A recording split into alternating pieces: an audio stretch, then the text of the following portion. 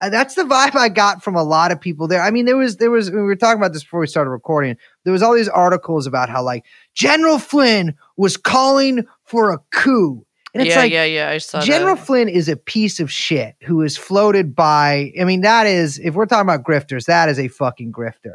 But nobody is going to take up arms and do a fucking march on Washington with General Flynn. It doesn't matter if General Flynn really calls for a coup because the army doesn't support General Flynn. It does matter in the fact that like all these insane people like follow this guy, but these insane people are insane people.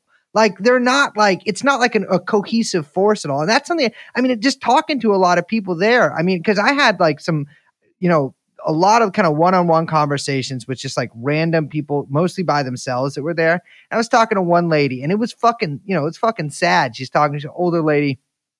She's like, yeah, my boyfriend's really not into this stuff. He thinks I'm like crazy. He's like a total brainwashed, liberal kind of guy.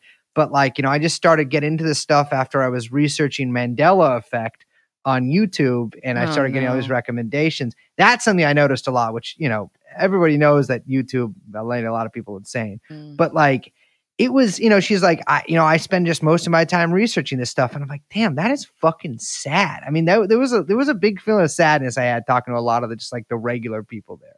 Right. It's really sad. And it's funny what you said about the connection between like the Mandela Effect and QAnon conspiracy shit, because those worlds, I'm sure you guys know, like the hippie world of sacred geometry and spiritual ascendance is so connected to the world of like deep, I don't want to say deep state because that terms, deep conspiracy ideology. Like I'll tell you guys a little story. So I used to know this lady from Joshua Tree named like Metaphysical Megan, and she was super cool. I don't know if you guys remember that whole butthole sunning thing from back in the day, where people would kind of point their butthole toward the sun, and they said they were absorbing the power of the god Ra. Oh, sure. Through their perineum, which is like the spiritual term for the anus. And I didn't do it because Ra's a guy, but I would. Yeah, of course. If Ra was a bad bitch, would you do it?